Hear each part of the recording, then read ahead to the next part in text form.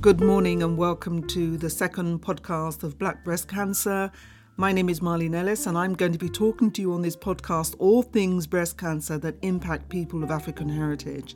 So I'm going to start with the myths of breast cancer, 10 myths that I am going to bust for your information. So, number 1, breast cancer is a white disease. I met a woman a couple of weeks ago in West Norwood, South London in England. I was giving out flyers and promoting the website blackbreastcancer.com, and she, in utter amazement, looked at me and said, "I didn't know black women could get this disease." And I looked back in utter amazement thinking, where have you been?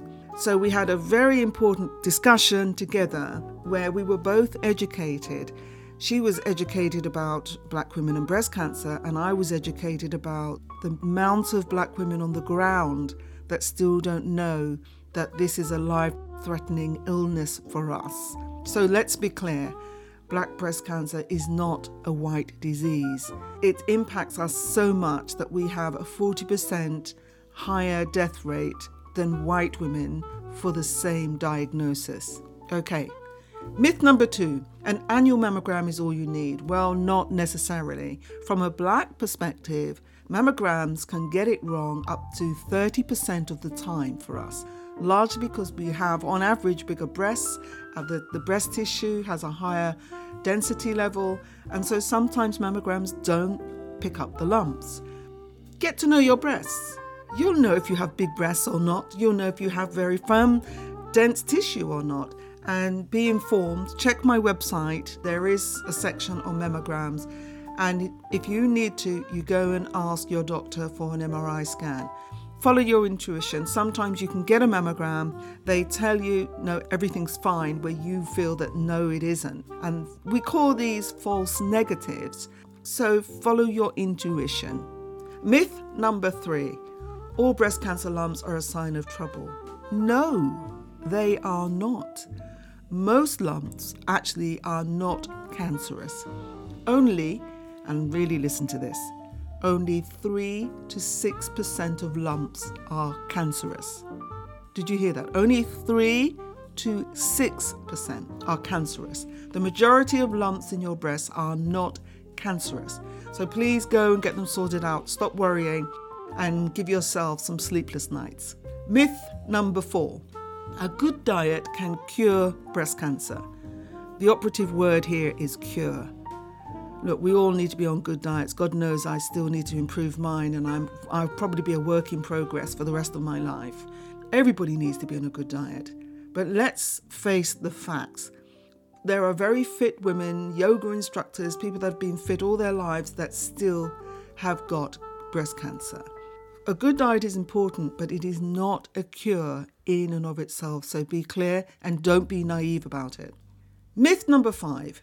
Chemical conventional treatments like chemotherapy do more harm than good. I mean, if you live in the developing world, you've got time to say your body's not quite right post-chemotherapy. That is the case for me. I don't feel I've fully recovered. I feel I've got an arthritic knee, because some of my cells were so damaged, I ended up with a bad knee. My fitness levels have never recovered. I've never felt so right since I've had chemotherapy, but I am alive to be talking to you. Contrast that, say, with sub-Saharan Africa, where only 40% of women survive that 5-year survival sort of test. Only 40%. Contrast to nearly 90% in the West. African women in sub-Saharan Africa are dying needlessly because they don't have access to good health care. So be very conscious of your privilege when you become critical of chemotherapy. Sure, chemotherapy is not ideal. It burns the body from inside, good cells and bad cells. That is not a cure, and that can't be ideal long term. But please remember your privilege when you condemn chemotherapy. And yes, just to be clear, some people who haven't taken chemotherapy, they've taken the holistic route, are alive and well. Some people that took the holistic route have passed. Some people that took chemotherapy have passed, have died. some people that took chemotherapy are living. Let's move on. This is myth number 6. Indigenous Africans are suspicious of Western medicines. They prefer witch doctors and herbal medicines. So there's a lot of this because it buys into this is why black people have got so much breast cancer, so we die of it because we're not sensible enough, it infers. So I looked at a study, a 2019 study that looked at inequities in African breast cancer treatment, and the following was found. I just want to highlight this basic point to you. In Namibia, there was a specialized cancer care center that was free. So everybody, regardless of race and socioeconomic position, used it. Contrast that with Uganda and Nigeria, where healthcare is not free. So only 1 in 6 patients in Uganda's major referral hospital and 1 in 3 patients at 2 regional settings in Nigeria had not initiated any type of cancer treatment within 1 year of diagnosis. What's the key difference between Namibia and Uganda and Nigeria? Free healthcare. There is no universal healthcare in Nigeria and Uganda, so the barriers are financial.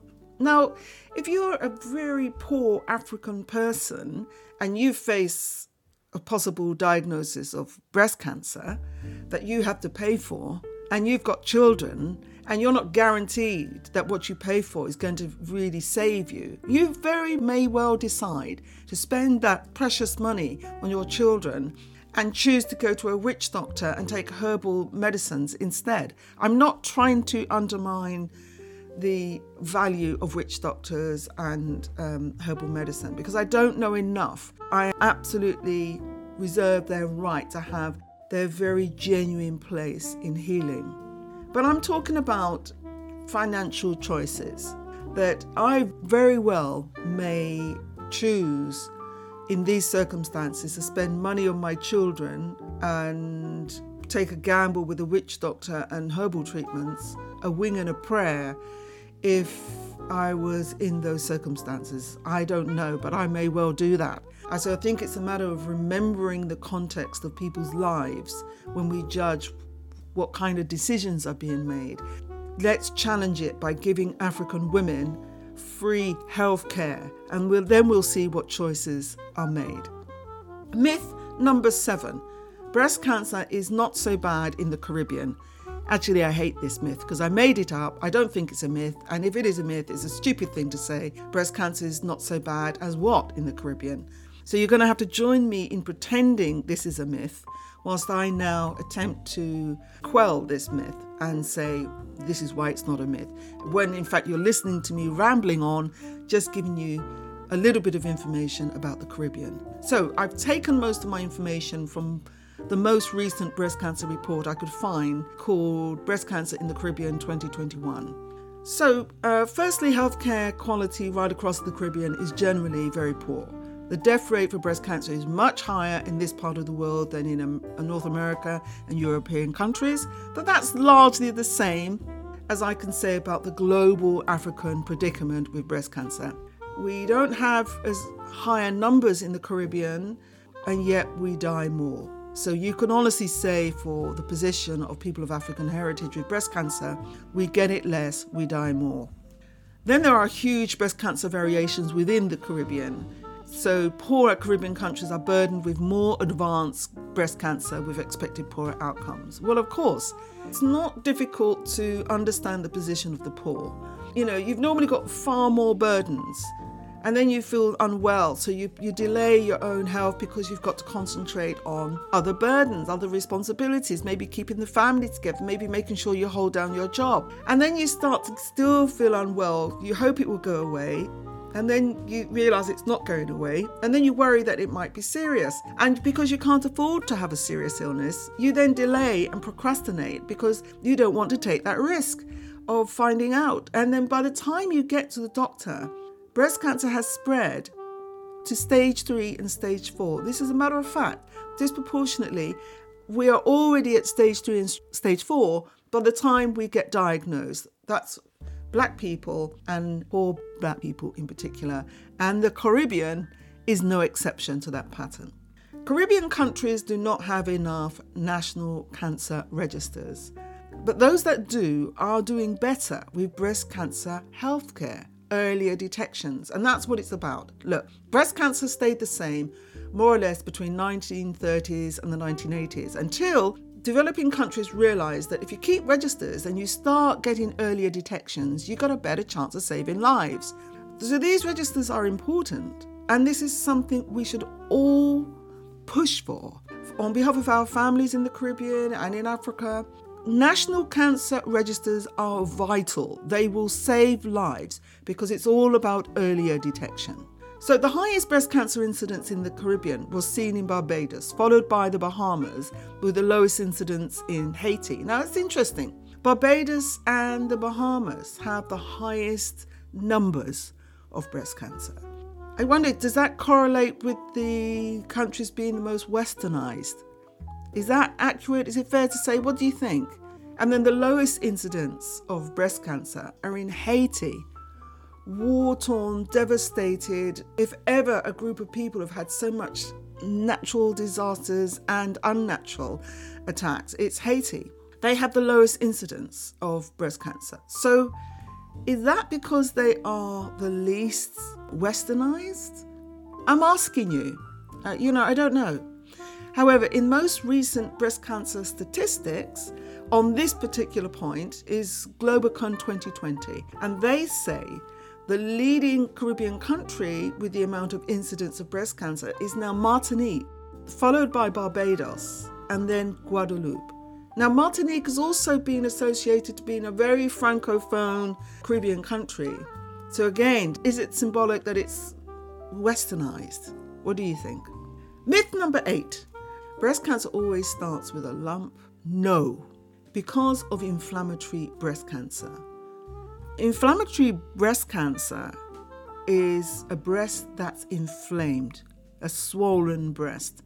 I'm not a doctor, but the milk ducts in the breast become blocked, a swelling grows and causes a thickening of the lining of the breast, and the outward appearance is the skin looks a bit dimpled, like an orange peel. The French, being grandiose, call it peau d'orange, and it's very aggressive form of breast cancer. It's not a common breast cancer, but it is an established one, and it tends to be diagnosed at young ages. It is more common in young black women than that of white women. Here's the most important thing to tell you. You can have inflammatory breast cancer without a lump. So this is about you noticing the differences. Your breast would be swollen, maybe a bit red, sore, hot, and you may think, well, I don't have a lump, so it can't be breast cancer. So please get it checked out. And look, if your breast is swollen, don't go to the doctor and have your doctor refer you to have a mammogram, because mammograms are looking for lumps, right? So take control. There is some information about your choices for treatment and breast screening on my website under types. But I think you need to be asking for an ultrasound. I'm not a medical doctor, right? Remember that. But I think you need to be asking for that. Get yourself informed. You can imagine. Do not allow yourself to have your breast squashed up in a mammogram test. If your breast is swollen and sore, don't allow that. Okay. Inflammatory breast cancer is more common in obese women than in women of normal weight. What the hell is normal weight? I don't know. Honestly, I'll say this first. In Haiti, obesity was not a factor in whether you had or didn't have breast cancer. So maybe weight is about the Western diet being more toxic than our traditional or cultural diets.